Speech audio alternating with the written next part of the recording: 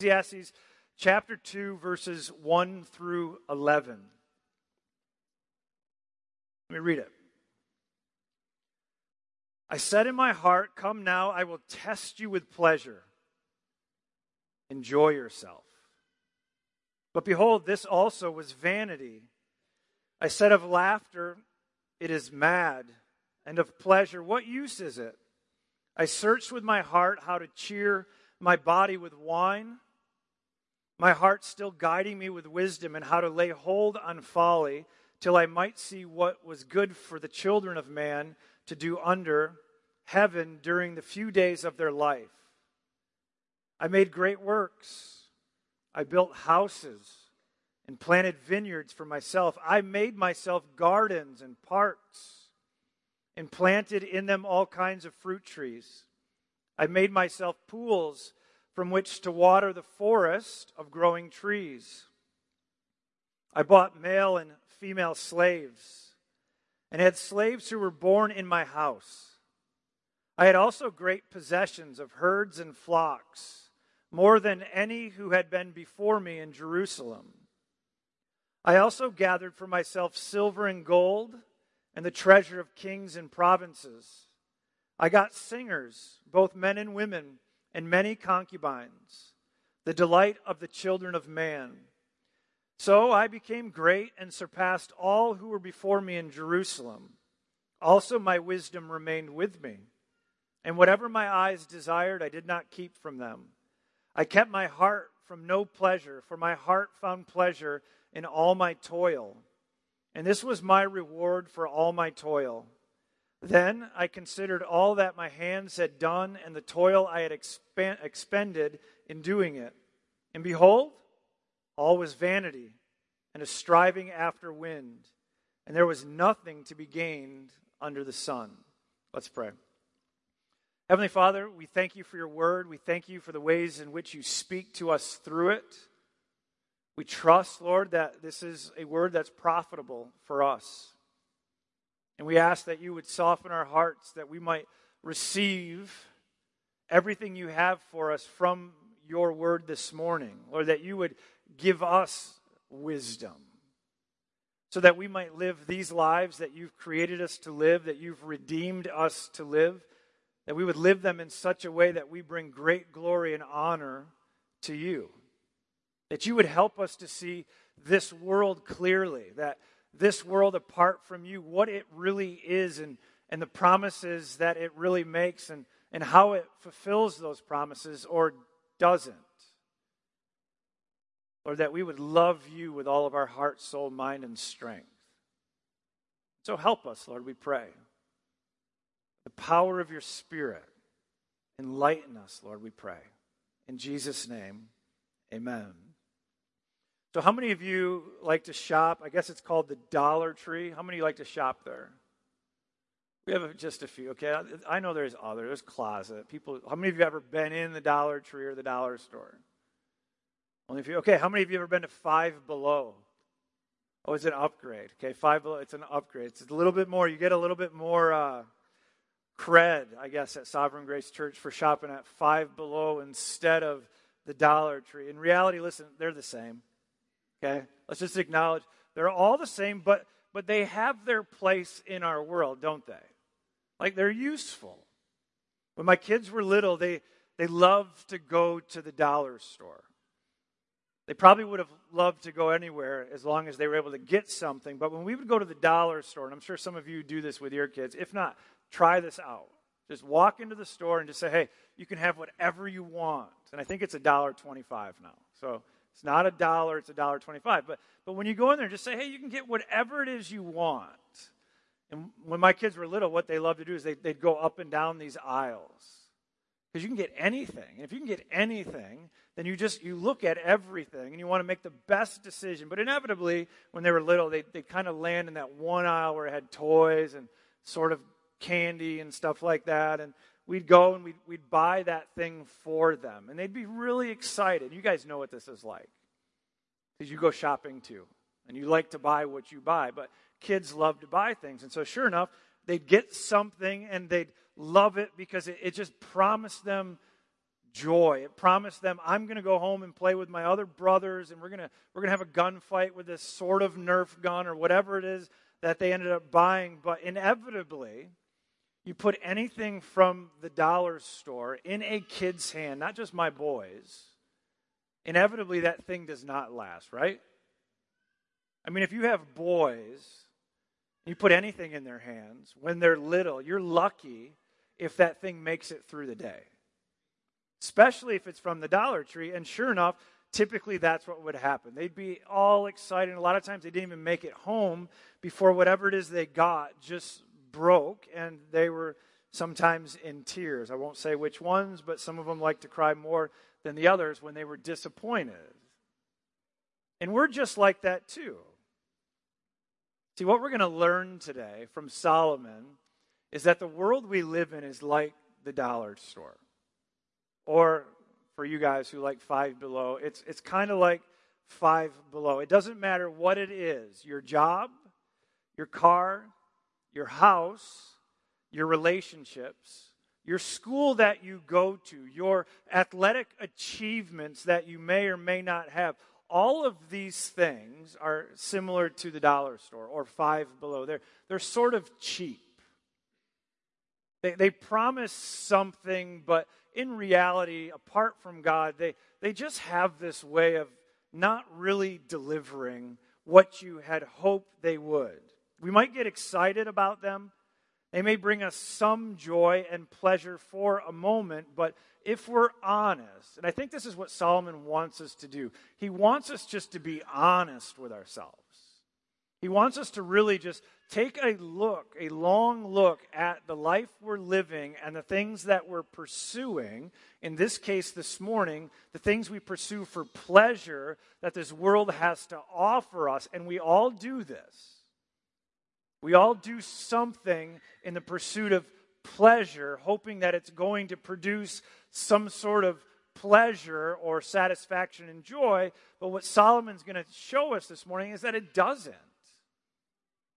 Apart from God, our pursuit of pleasure in this world, whether you're shopping at the Dollar Tree, Five Below, or the most expensive store in the world, it doesn't matter. A life that is pursuing pleasure apart from God is meaningless. It's vanity. It's a striving after the wind. It's chasing something and never actually getting our arms around it. So we're going to learn this truth, I think. Pleasure and the pursuit of pleasure, apart from God, is all meaningless and will never fully satisfy us. What's interesting is as I read through Ecclesiastes, as I prepare, now this is the third message in Ecclesiastes, it can start to just feel the same. You can pick up on these themes. You get a lot of striving after the wind. You get a lot of vanity, all is vanity. And that's because he's trying to teach us something. He's trying to really get our attention. And I think in part, if you're anything like me, it's because we're dull sometimes. Because what we see sometimes kind of can trump what we actually believe to actually be true that we find in Scripture. And so what we have here with Solomon is he kind of walks us through now in this part his own pursuit of pleasure. He kind of shares a little bit of his testimony. And so he told us earlier, vanity of vanities, it's all vanity, it's all meaningless, it's all a bubble, it's all a vapor, it's sort of just a striving after the wind. And now he shifts gears a little bit and he kind of helps us see, okay, now watch what I did. Let me show you how I came to that conclusion. So we're going to look at 3 points this morning. The first one is Solomon's intentional pursuit of pleasure. Point number 1, Solomon's intentional pursuit of pleasure. And so as Solomon was searching for the meaning of life and a true sense of fulfillment in this life, he intentionally decided, okay, now it's time, I'm going to go after pleasure. I'm going to go after things that are pleasing to my heart.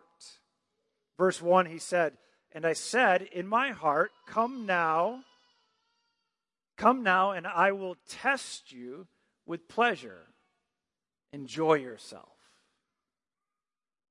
This was a deliberate step that he took to fully give himself to everything this world had to offer, with the hope that just maybe he'd find that one thing. He'd find something that was truly fun, that was truly satisfying, that truly brought meaning to his life, where he could just say, this is it. This is the thing that you should run after. This is the thing that you're going to find that sense of fulfillment and that sense of purpose for living the life that you're living, that's going to get you out of bed every day. That's going to keep getting you out of bed every day. That's going to keep that smile on your face. And so he just said, I'm going to test this. Enjoy yourself. Pursue these things. It sounds clinical in some ways, doesn't it? That's part of the reason I like reading this book. Is I kind of like the way he thinks. I like the way he just sort of explores things. I like the way he's evaluating stuff. And I like the way God has placed it here for us so that we might learn from him. And so it feels sort of scientific, like I'm going to experiment now. I'm going to give my heart to everything that I think that my heart would like. And so he does. Doesn't hold back in any way. So he tests it out with various pleasures. Can you think of anything in this world that you think would ultimately please you this morning? So there's this game I was kind of testing out with my friends. So if you got a text from me, this is where it came from. And I do this sometimes. And you guys have played this, I'm sure, in some ways. But the game was this. If I only had blank, then I would be happy. Have you ever thought of that? If you didn't get a text from me, I'm sorry, I'll text it later, or just let me know you want that so you can. It was just my research for this message. Just like, what are people thinking about? What are my family and my friends? What would they fill in the blank there? So right now, let's just play it, okay? Right in your mind, just think of something. If I only had blank, then I would be happy. And again, be honest. What's that thing right now, if it just showed up, would bring you the greatest joy, would fulfill your wildest dreams at this moment? Would more money make you happy? I got some of those responses, especially from the younger generation. Would finding a spouse make you happy? If God all of a sudden brought that spouse into your life and they proposed or whatever happened and you were able to get married here in the next 6 months, would that ultimately make you happy? Would having healthy kids or a healthy life make you happy?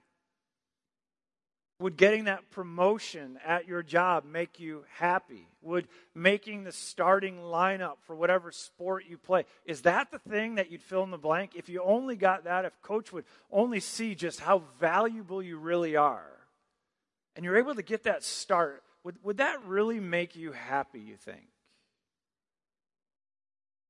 Would having everyone under your control, if everybody just did what I asked them to do, would that make you happy?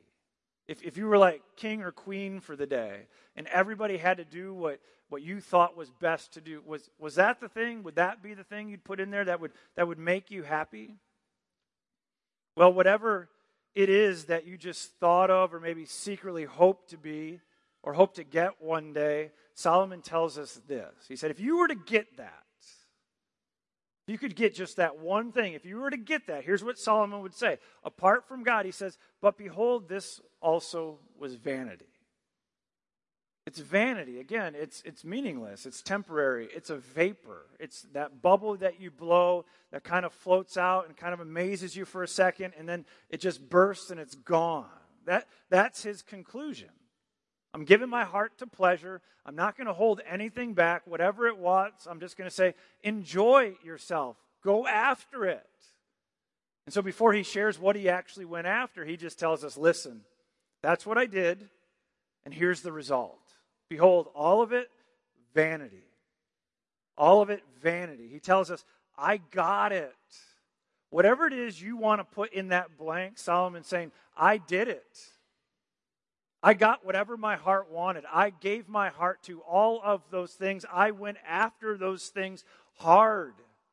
And we're going to see how hard in just a moment. But he pursued the things of this world, getting whatever it is he wanted, not holding anything back from it at all. And he just says, at the end of the day, you know what I really got? Nothing. Did it ultimately please him? He'd say, no. Vanity. All of it's vanity. And I think in some ways, in the way I look at the structure of this, we could probably end the message right now. He told us what he did, and then he gave us the conclusion. Hey, I gave myself to these things, and you know what? It's vanity. Let's just trust Solomon. Let's go get lunch, and let's go home. Problem is, that's not how he wrote about this, and it's not what God has given to us, because I think in God's wisdom, again, we need to hear more. What did he pursue? And not just what did he pursue, like how do we think about the things that he actually pursued? Because what he's going to show us is, I went after these things. And it's going to be tempting as we look at some of these things, because we probably want some of the things that he went after. And in the end, again, all meaningless. And so in our second point, we see this. Solomon explored every pleasure his heart's desired. In verse 2, he tells us he pursued laughter. I said of laughter, it is mad, and of pleasure, what use is it? Now, if you have, let me ask this question. Does anybody not have access to the internet in here? Or social media? Like any form of social media? And the other one is like maybe if you don't have a friend. But I'm going to assume because you're here, you have a friend, and you have access to the internet in some way. And then I'm also going to assume that you've seen something funny on the internet at some point, right? Like they're just all over the place. I guarantee if there was like a famous one and if I brought it up, 99% of you would say, yeah, I've seen that funny video. Okay, who in here hasn't ever gotten caught up watching these funny videos? Like maybe you were on your phone for something and a friend sent you something. Next thing you know, you're just on YouTube and all you see, one thing after another, is just somebody doing something stupid, somebody doing something just idiotic, or just somebody sharing something extremely funny. And so you just find yourself for a lengthy period of time just finding yourself being distracted from whatever else is going on in the world, just so you're being entertained and you're laughing. Before we had the internet, we had this thing called the television, where you had to watch cable TV. Couldn't stream it. And you had to wait, and you'd watch these shows. This is what my family kind of grew up watching. And raise your hand if you've seen this. America's Funniest Home Videos. Okay, a lot of you younger kids probably have seen like the syndicated version of it. But we'd watch it. And so our families would gather around the TV, and we'd distract ourselves for about an hour a week, laughing at other families doing silly things. Like you'd laugh at these kids who are supposed to be having their first birthday and they're trying to blow out the candles, but they fall asleep and their face goes into it. And there was other ones as well where you'd watch dads do funny things and whatever. You just get the point. Like comedy and laughter have a purpose. And we're drawn to these things. Who in here would rather laugh than cry out of sadness? Most of us would, right? We like to laugh. We like to be happy. And so Solomon said, I pursued those things. Maybe not YouTube videos, but comedians, funny things. And he just says, you know what? All of it, it's just mad. Instead of pleasure, what use is it? See, there's a reason you have all those funny videos and you keep going back to them, is because it doesn't last, does it? But laughter is a gift from God. And we should enjoy it as a gift from God, but we don't find our ultimate hope in those things. And a lot of times, I think what he's getting at after here is that they have a way of distracting us from reality for a moment, but in the end, we have to come back to reality. And that life's not just a big joke. It's not a laughing matter, and you're not going to find hope and purpose in watching funny videos, in just living for a laugh, to distract yourself from what's really going on in life. Speaking of escaping, and I think that's what he was getting at in some ways there, in this verse 3, Solomon tells us that he opened up his heart to alcohol to find joy. Verse 3 says, I searched with my heart how to cheer my body with wine, my heart still guiding me with wisdom, and how to lay hold on folly till I might see what was good for the children of man to do under heaven during the few days of their life. Again, he just sounds so clinical here. I gave myself to laughter, didn't find it there. I just said, what's the use? So then he turns, he's like, well, let's try alcohol. There seems to be an abundance of that around.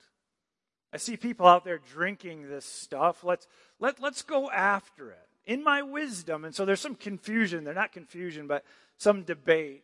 And I think, let me back up. The debate is this, okay? So when he decided to intentionally pursue wine and still keep his wisdom with him as he's trying to discern good, bad, how does this work, was he like overindulging in this?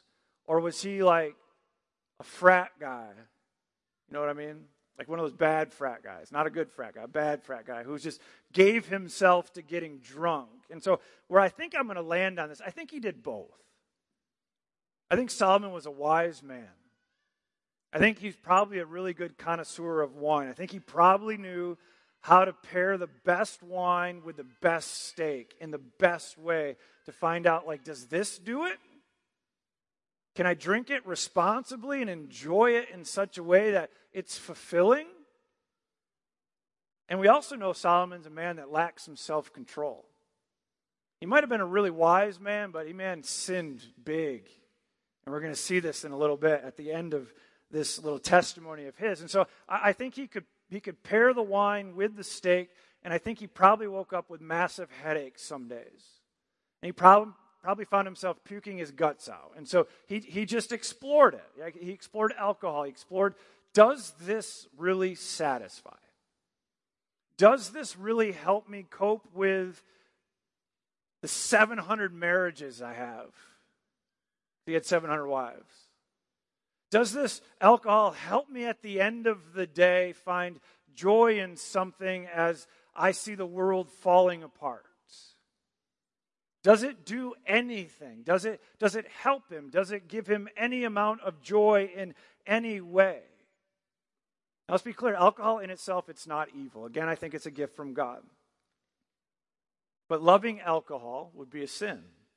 Or loving alcohol too much would be a sin. Being dependent upon alcohol to help us cope in reality, that too would be a sin. Getting drunk on alcohol, Scripture's clear, that too is a sin.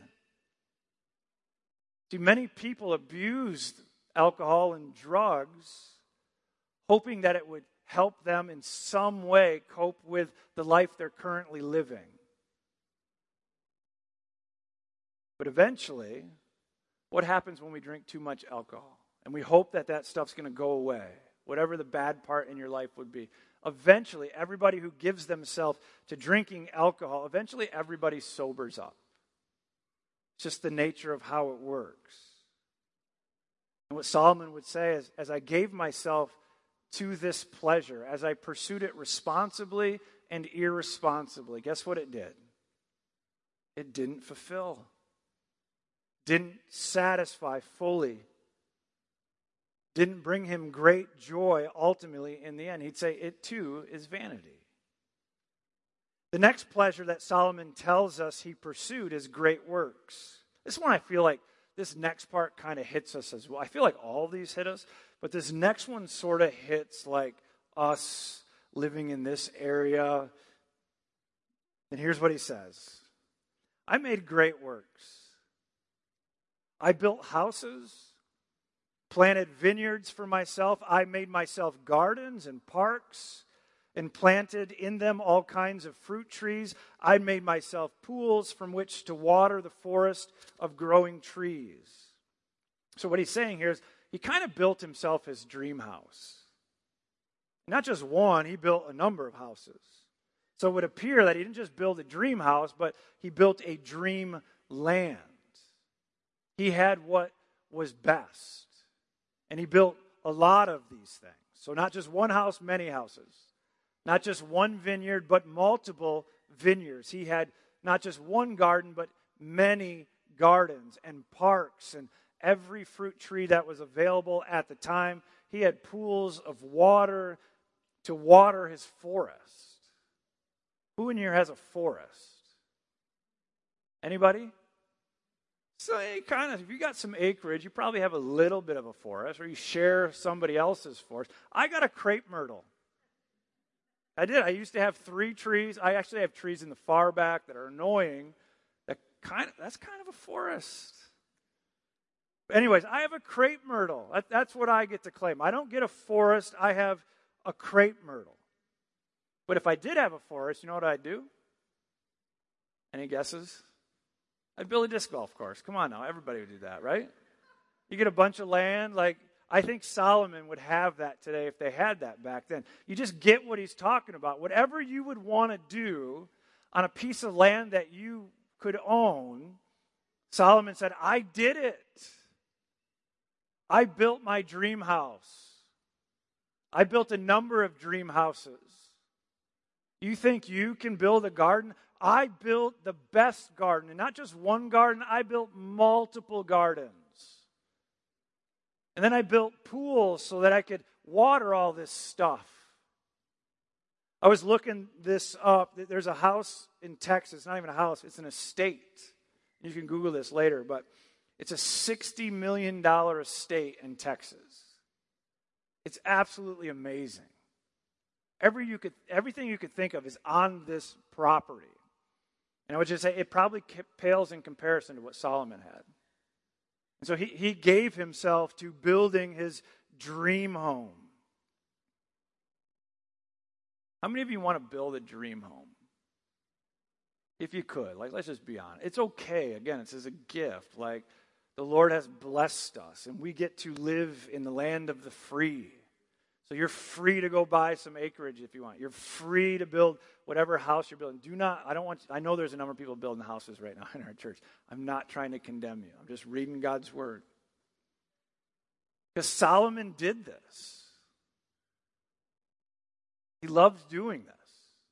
His heart wanted it, so he went after it. And in the end, he just said, you know what? Vanity. It's all vanity. So you can build these homes if you want to.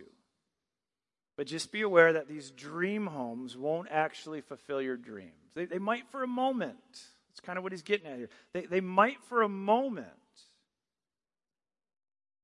But see, dream houses or dream homes are really just kind of dressed up dollar stores. They are. Building a dream home wasn't enough for Solomon.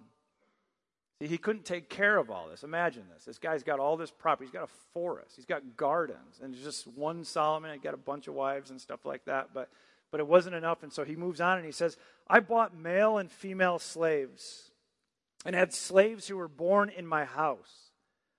I had also great possessions of herds and flocks, more than any who had been before me in Jerusalem. So if you ever wondered, how is he going to take care of all this stuff? Or how does a guy who has a $60 million estate actually take care of that estate? And what Solomon tells us is, I just bought people.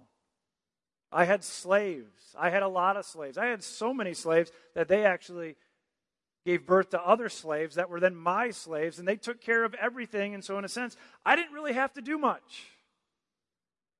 I had people and I had animals to take care of everything.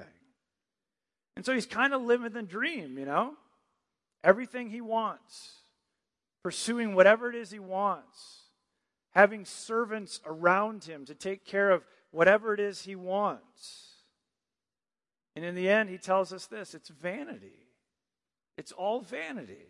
He goes on to tell us that not only did he have that, but he was just a rich man, an extremely rich man. Verse 8, I also gathered for myself silver and gold and the treasure of kings and provinces.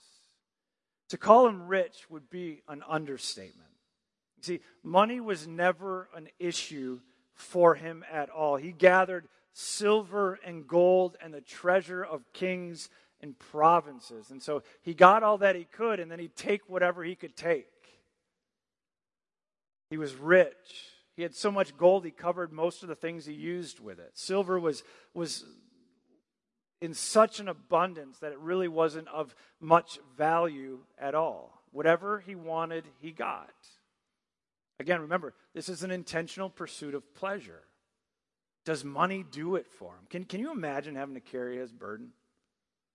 Can you imagine having to be him, to have so much gold and silver and just anything you wanted from any province because you were just this great man and this king, and whatever you asked, you got? Can you imagine that? Or maybe you've played this game. Can you imagine winning the lotto? Anybody ever thought about that? Okay, right now I looked it up this morning. Mega Millions, I think $183 million. Am I right? Anybody want to admit they looked it up too? Anyways, it's a lot of money. Okay, when it got up to what it got up to $1 billion, I think, and 4 people won it maybe a year ago. That is a lot of money. That's life-changing money for anybody. Well, almost anybody. Right? So what would you do if all of a sudden I hope I'm not tempting anybody. That's the question. Anyways, what would you do if you won $183 million tomorrow? What would you buy? Would you keep your job? See, we go down that road. My wife will play this sometimes, and my other friends. Would you keep your job? Would you continue to work for Josiah and dig ditches? Or Jason and pull out people's toilets and replace them because it's been broken? And would you still do that job? Would you still live in Woodstock? Or would your life completely change because all of a sudden you came into $183 million? Well, here's the real question is, do you think it would really make you happy? It does change your life when you get $183 million. But I was reading this other article about people who've won the lotto, and it does change lives. But there was really no significant difference is what this research found out about happiness with people who won it and people who didn't win it. So they did research on this, but Solomon tells us anyways, you know what? You can have all the money in the world. You can have all the money in the world, and apart from God, guess what? At the end of the day, it's vanity. It's not ultimately going to satisfy you. It's not going to bring this sense of fulfillment. And what we see here is he also, with this money, he bought singers. I find that interesting. So if you were at his house, he'd have like a Morgan Wallen and a Taylor Swift there all the time. Or he'd have Judah and the Lion. That's who I would have. I'd bring Judah and the Lion in. That's who he had. They didn't have iPods or that kind of stuff at that point in time. But in his house, he had people who would sing whenever he wanted. He had entertainment. He had music. He just snapped his fingers and they'd start playing something. And did it make him happy? It didn't. Finally, he tells us that his search for pleasure also included sexual immorality. As he gathered for himself on top of the 700 wives that he had, he gathered many concubines to the delight of the sons of man, Scripture says. In 1 Kings, we learn that he had 300 concubines. Now, these were women in his life that were sort of his possession that weren't wives. They were solely in his life for his own sexual pleasure. And I think for clarity's sake, he's not boasting about this at this point in his life. This is an older man sharing wisdom with us, saying, listen, I did this. I think if he's here, he'd say, I'm not proud of this, but this is what I did. I gave in to lust. It was enticing. I gave in to sexual immorality. I had concubines, 300 of them, on top of my 700 wives. And none of it was fulfilling. See, sexual temptation is real. Solomon fell into this temptation hoping it was going to deliver him true joy and happiness, but it didn't. Part of it is just logically, you think about it. Okay, does it really fulfill? And you say, okay, let's think about this. 700 wives. So one wasn't good enough, two was. You think maybe 5? No, he went to 700 wives. Okay, well then maybe just one concubine, right? Or 2 or 3. No, he couldn't even stop there. He went to 300. Like, just try to do the math. That's 1,000 different women in his life for his own pleasure. And at the end of the day, he says, vanity of vanities. You see, sexual temptation, it's real.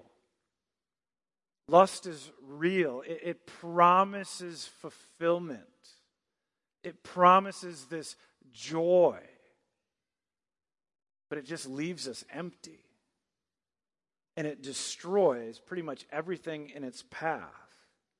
In Proverbs chapter 5, we find a warning against sexual immorality, specifically adultery.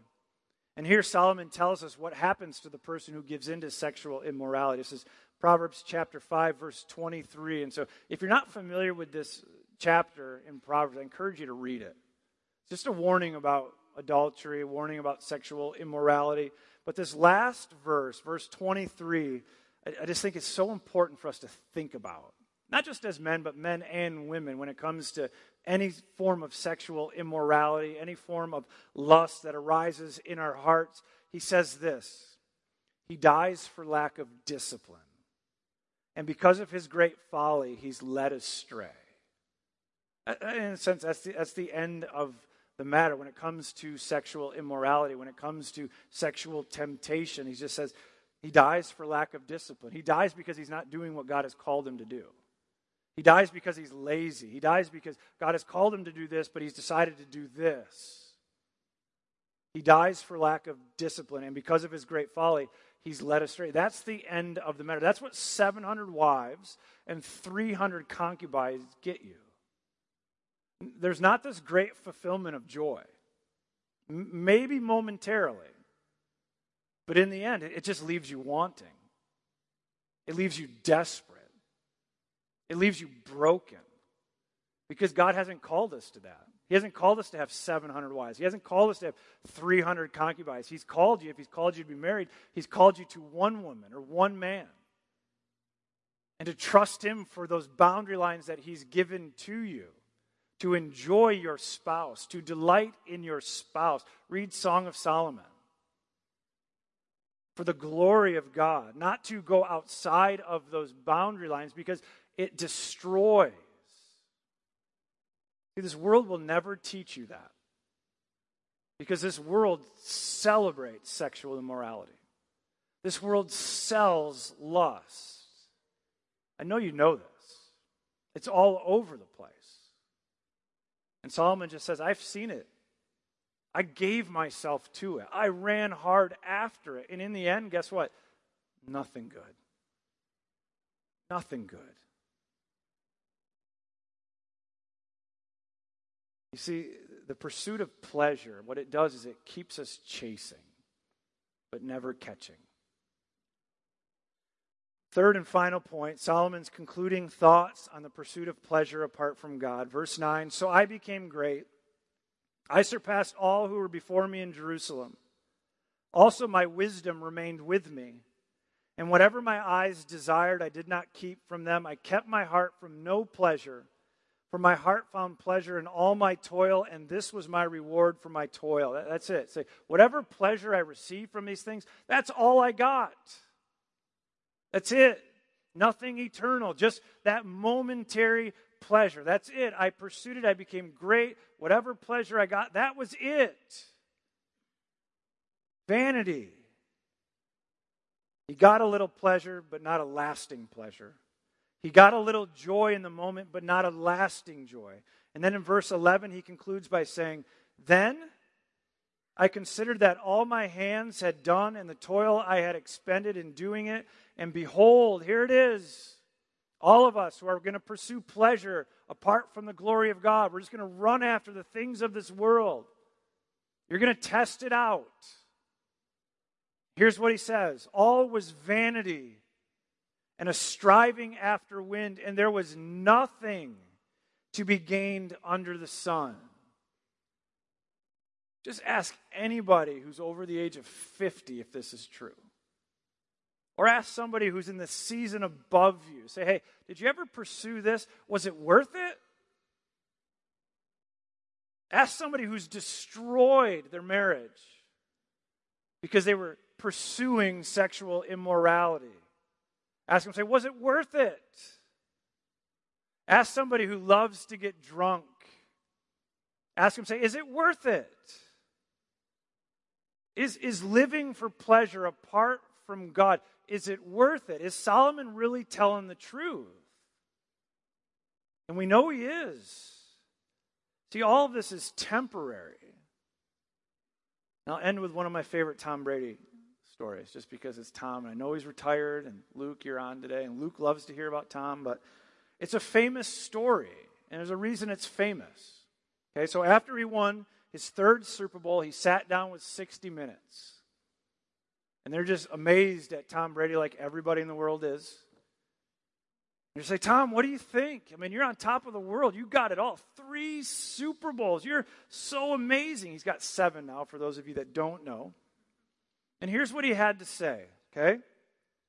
Why do I have 3 Super Bowl rings and still think there's something greater out there for me?